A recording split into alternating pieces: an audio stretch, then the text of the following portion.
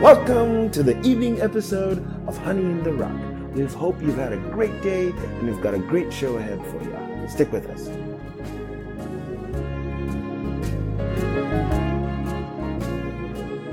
This evening's episode is titled The Anointed Temple. It will be focused on the study of Leviticus chapter 8. Before going any further, we'll begin with a word of prayer.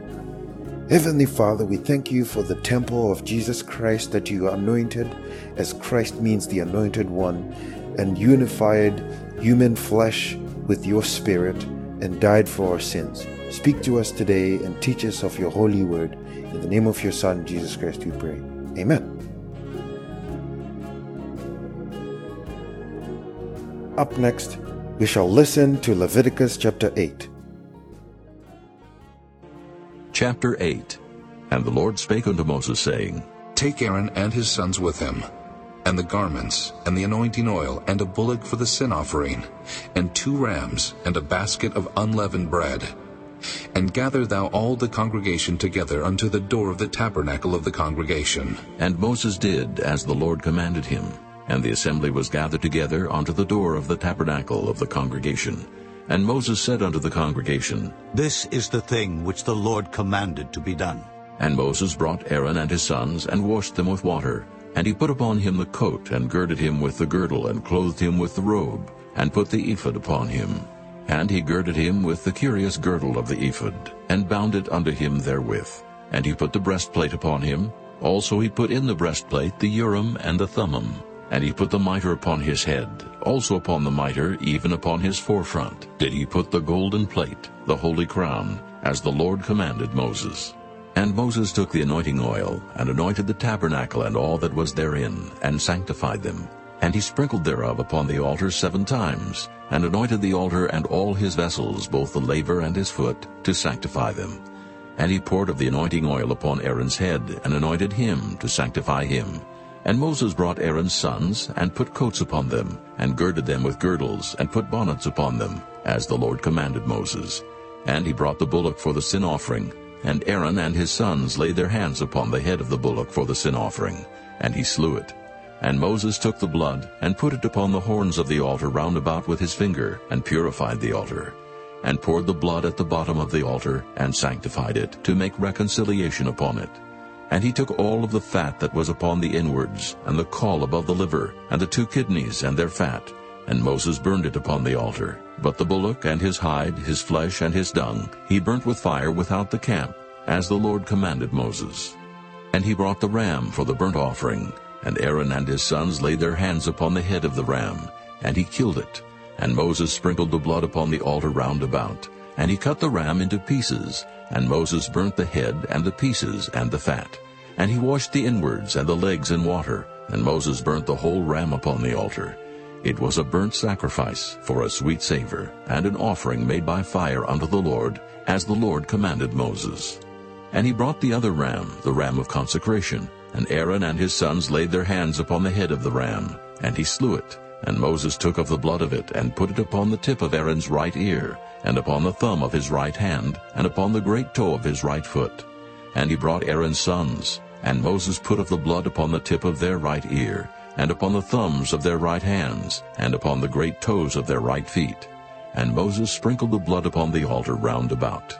And he took the fat and the rump, and all the fat that was upon the inwards, and the caul above the liver, and the 2 kidneys and their fat, and the right shoulder.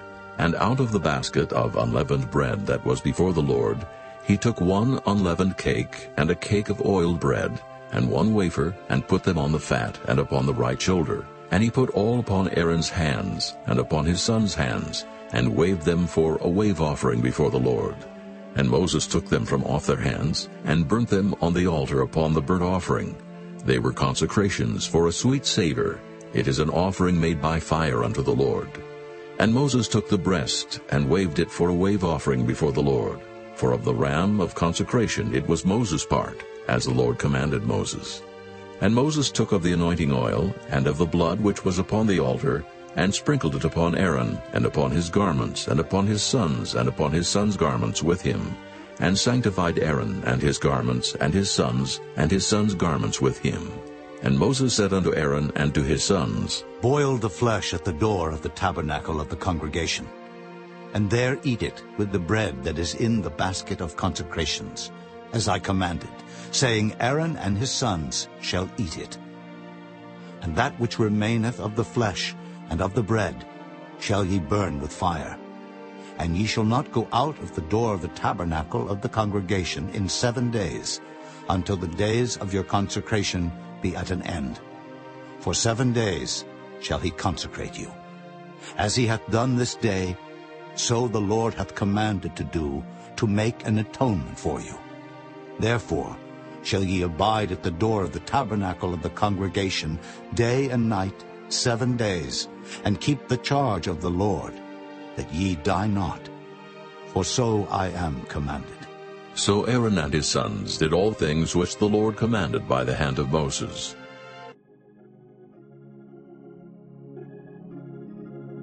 Up next, we shall listen to a sermon by Reverend William Branham titled Perseverant. This was preached in 1962 on June the 23rd. We'll begin at paragraph 95 up to paragraph 98. I trust you find it to be a blessing.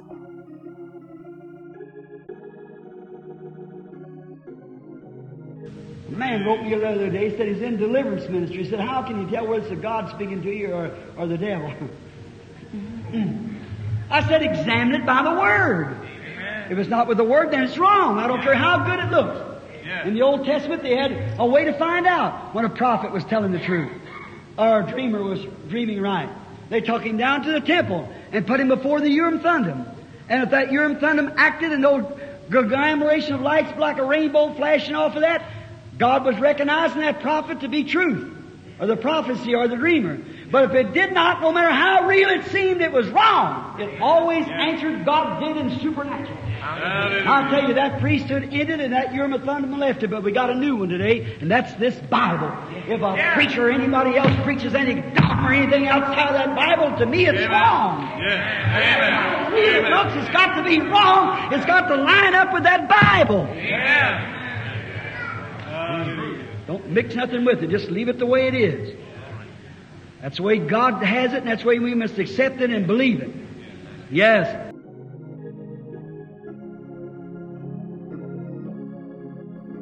Up next, we shall listen to a sermon by Reverend William Branham titled The Sixfold Purpose of Gabriel's Visit to Daniel. This was preached in 1961 on July the 30th in the evening. We'll begin at paragraph 122 up to paragraph 136. I trust you find it to be a blessing. Now, the 8th chapter of Leviticus. Now I've got marked down here the 10th verse. Note Leviticus 8 and 10. Let's see. And Moses took the anointing oil and poured anointing oil and anointed the tabernacle and all that was therein, and sanctified them, and sprinkled thereof upon the altar 7 times, anointed the altar and all the vessels, both the laver and his foot to sanctify them. And he poured anointing oil upon Aaron's head and anointed him to sanctify him. Moses in the wilderness, sanctifying or anointing the tabernacle of worship for the children of Israel when they were in their journey. It was anointed. Now, in 2 Chronicles, turn over and we'll see the dedication that when the Holy Spirit took his seat at the tabernacle, and watch what's taking place now. In 2 Chronicles, the 5th chapter, and let's begin at the 13th verse. 2 Chronicles, the 5th chapter, and begin at the 13th verse. And it came to pass, as the trumpets and the singers were to make one sound to be heard, the praising and thanksgiving of the Lord, and when they lifted up their voices with the trumpet and the cymbals and the instruments of music, and praising the Lord and singing, for He is good, and His mercies endureth forever. that then the house was filled with a cloud, even the house of the Lord, so that the priest could not stand to minister by reasons of the cloud, for the glory of the Lord had filled the house of God. Amen. God came into the sanctuary that was to be anointed and was given over to Him for the people to come to worship. So to anoint not the holy place, but to anoint the most holy place. And we notice that New Jerusalem is the most holy place. And the anointing will be upon the New Jerusalem. Amen. That descends from God out of heaven, prepared as a bride adored for her husband. The anointing will be upon them. Now, when Zerubbabel dedicated his temple after it was rebuilt, it was not anointed again because it was already been anointed and been torn down. It was just instructed again. The destruction had come to it. It had been instructed again and put up so there was no anointing of it anymore. When it was one time anointed, that carried on through and it goes on till this very time. But when God sets up the millennium tabernacle, He will anoint the most holy. Not thy holy, but the most holy. But when the King takes His throne for 1,000 years, glory, He's over now. Anointing of the most holy will be the last thing to take place. When the tabernacle is erected, the resurrection has come. The Jews has returned. Christ and His bride has come. The Jew, the 144,000 are sealed. The millennium has taken place. There will be an anointing when the most holy place will be anointed. The holy, holiest of holies, and the most holy. When the most holy place is the sanctuary where God lived between the cherubims. And this time, Christ will set in the most holy place with the anointing upon Him. And they'll need no sun there, for the Lamb in the midst of the city shall be the light. Amen. The sun will never go down in that city, as old Uncle Jim used to say, and it never will, because Christ will be that light, the anointed one. And the King will come and take His throne for 1,000 years to reign. Jeremiah 3, 12, 18 inclusive. Let's read it. Over in Jeremiah, the 18th chapter. I believe, the 12th chapter, pardon me. The 12th chapter of Jeremiah. And let's begin with Jeremiah 3, pardon me. Jeremiah 3, I've written down here where while studying the Holy Spirit, moving me just from place to place, I just jotted these down the best I could. Jeremiah 3, and then 12 to 18 inclusive. Let's read it. Go and proclaim these words towards the north, and say, Return, thou backslidden Israel, saith the Lord, and I will not cause my anger to fall upon you, for I am merciful, saith the Lord, and I will not keep anger forever. Only acknowledge thine iniquity, that thou hast transgressed against the Lord thy God, and hast scattered thy ways to the stranger, under every green tree. That's what they've done, from east, west, every nation. See? And ye have not obeyed the voice, my voice, saith the Lord. Turn, listen to this, turn, O backslidden children, saith the Lord, for I am M-A-R-R-I-D. I am married unto you. Our eyes were blinded, because I give the Gentiles a chance, but you return, for I am married unto you, and I will take you one of a city and two of a family. Not all that calls themselves Jews will go in, but that elected group will go in. That little Benjamin that come up down there before Joseph, that group from out of every nation, one out of a city and out of a family, and I will bring you to Zion, and I will give you a pastor according to thine heart. which shall feed you with knowledge and understanding. And it shall come to pass, when you be multiplied and increased in the land in those days, saith the Lord, they shall say no more, the ark or the covenant of the Lord, neither shall it come to mind, neither shall they remember it, neither shall they visit it, neither shall it be done any more. At that time they shall call Jerusalem the throne of the Lord, as He'll be there, see? And all the nations shall gather, hallelujah, unto it, and the name of the Lord to Jerusalem, neither shall they walk any more after their own imaginations and the evil of their heart. Amen. That's when that city will be anointed. Hallelujah. That's when the New Jerusalem will be anointed. And all the nations of the city, over in Revelations, the 22nd chapter, it said the gates shall not be closed by night, cause there will be no night there. And all the kings of the earth shall bring their honor and glory into this city. Its walls will be jasper and sardis stone, 12 manner stones, and 12 gates shall be one solid pearl on each gate. There shall be no need of the candle in there. There will be no more sunlight, for the Lamb that's in the midst of the city shall be the light. And He shall lead His people into everlasting life. There will be two trees standing, one on the either side of the river, and they for the healing of the nation. That's that anointed one that will come. The holy city descending from God out of heaven, coming to the earth. Let's take now what will take place during that time. Oh, do you love it? Amen. Let's turn to Isaiah 65. Just a minute.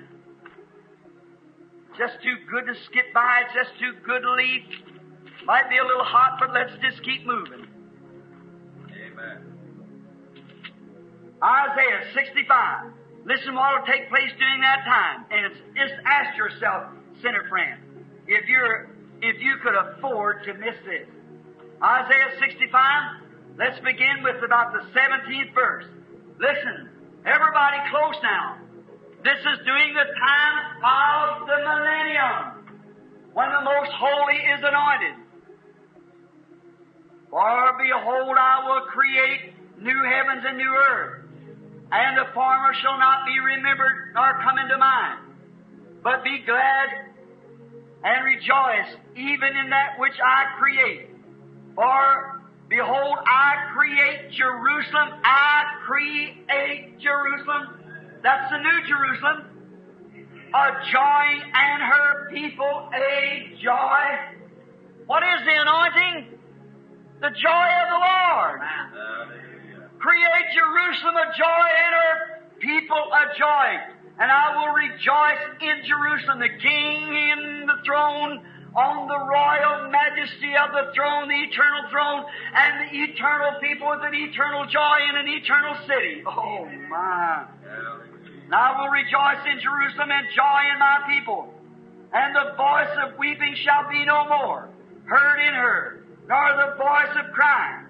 There shall be no more infant of days, nor an old man that has not fulfilled his days. For the child shall die 100 years old, but a sinner being 100 years old shall be accursed. And they shall build houses and inhabit them. They shall plant vineyards, and they shall eat the fruit of them. They shall not build and another inhabit. That is, you die and your son take your place. Build and another inhabit. They shall not plant and another eat thereof. For as the days of a tree shall the days of my people and my elect. Long shall they enjoy the works of their hands. They shall not labor in vain that bring forth for trouble. For they are the seed of the blessed of the Lord, and their offsprings with them.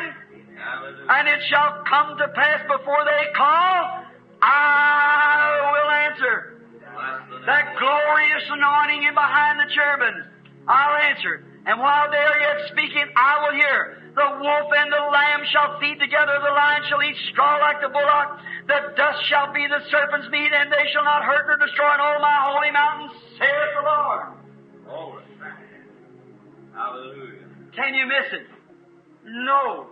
Jerk right back here again, and Isaiah speaking again at the 11th chapter, the first verse to the 9th. Listen what he says here again when he catches a vision after he sees the women, the way they'll be acting in the last days.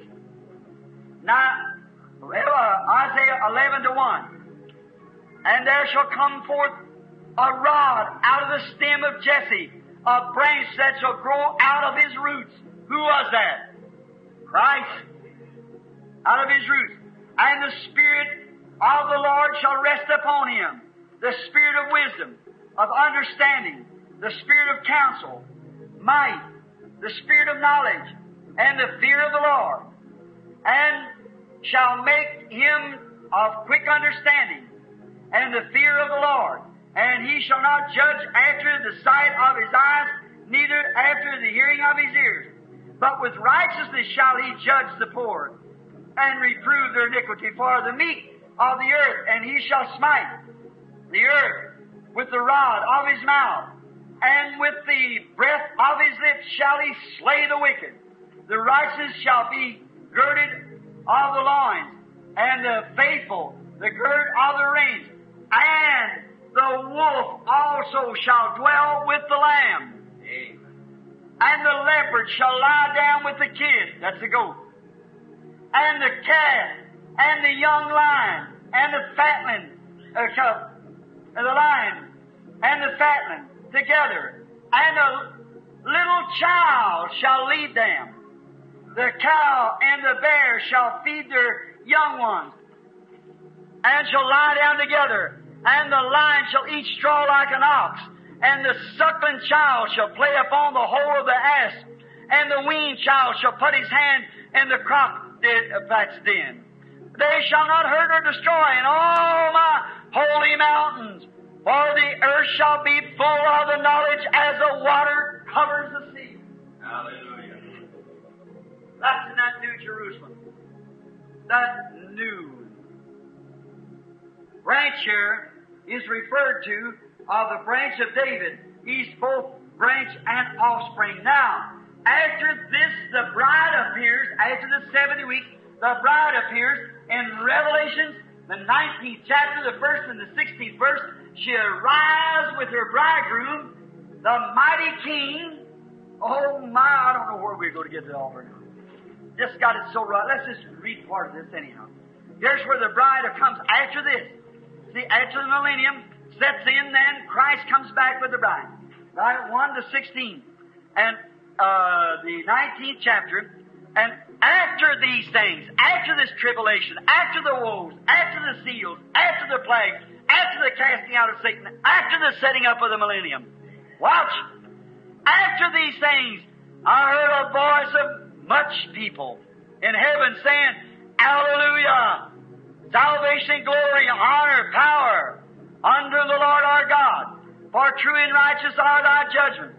For he hath judged the great whore, which did corrupt the earth with her fornications, and has avenged the blood of his servants at her hand. And again they said, Hallelujah! And her smoke rose up forever and ever. That's the old prostitute church. Her smoke rose up. And the 24 elders and the 4 beasts fell down and worshiped God that sat upon the throne, saying, Amen! Hallelujah! And the voice came out of the throne saying, Praise our God! Praise our God, all ye his servants, and ye that fear him, both small and great. And I heard, as it was the voice of a great multitude, listen, here you are, church. After she went up in the 3rd chapter, here she comes. See? And the 6th verse.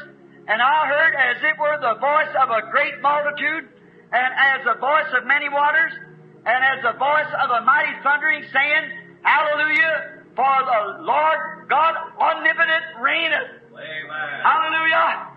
Watch, the marriage of the Lamb comes now. Here she comes.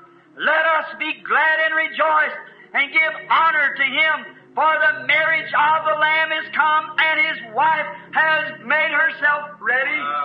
Here she comes, both bride and bridegroom. And to her was granted that she should be arrayed in fine linen, clean and white. For the fine linen is righteousness of saints. And he said unto me, Right, blessed are they which are called unto the wedding supper of the Lamb. And he said unto me, These are true sayings of God. Hallelujah. and I fell down at the feet to worship him. And he said to me, See, thou doest it not. I am of thy fellow servant, thy brethren, and have the testimony of Jesus. Worship God, for the testimony of Christ, of Jesus, is the spirit of prophecy. And I saw heavens open and a white horse. Oh my. And he that sat thereon was called Faithful and True, and righteousness does he judge and make war. And his eyes was as flames of fire, and his head was many crowns. He was crowned what? King of kings. Hallelujah. And he had a name written that no man know but himself. And he was clothed with white vesture dipped in blood, and his name is called the Word of God.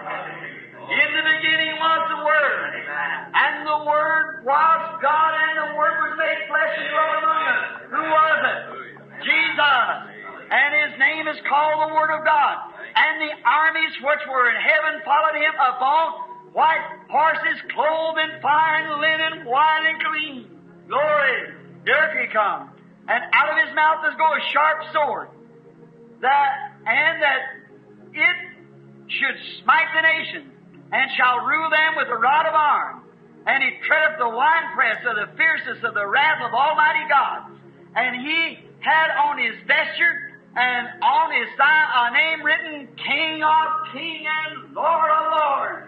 What was it? His people just crowned him. Amen. King of Kings and Lord of Lords, coming back to his holy temple, anointed with the presence of God to live and to reign to the millennium with his church.